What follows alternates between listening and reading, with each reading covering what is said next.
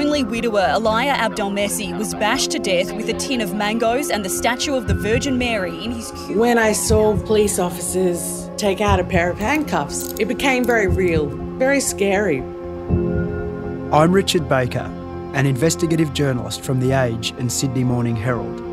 And this is The Confession, a new podcast where the justice system itself is on trial.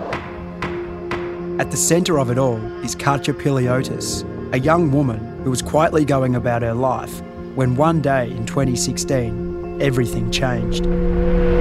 Katja Piliotis, one of the state's most brutal and was found. They told me that there was a warrant out for my arrest for the homicide of a person whose name wasn't common and I didn't quite get straight away. The man she was accused of bludgeoning with a statue of the Virgin Mary was Alaya Abdelmessi.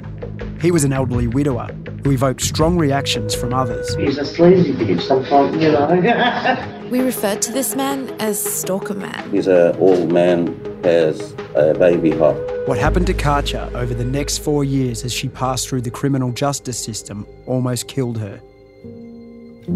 I've never seen anything like that. In terms of the number of trials, in terms of the twists and turns in those trials. You really have the makings of a classic miscarriage of justice. Because they had the wrong person. There was a mistake. I gave up hope. It got to a point where I was saying to myself that I'd rather die.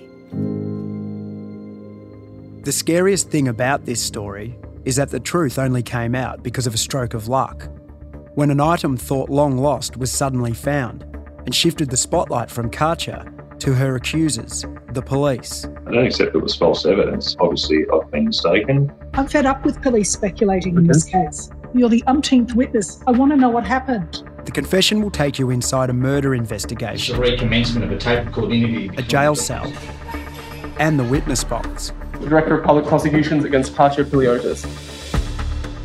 In 23 years as a journalist, I've never come across a case like it. I thought being arrested and placed in handcuffs was a nightmare, but actually the nightmare hadn't begun yet.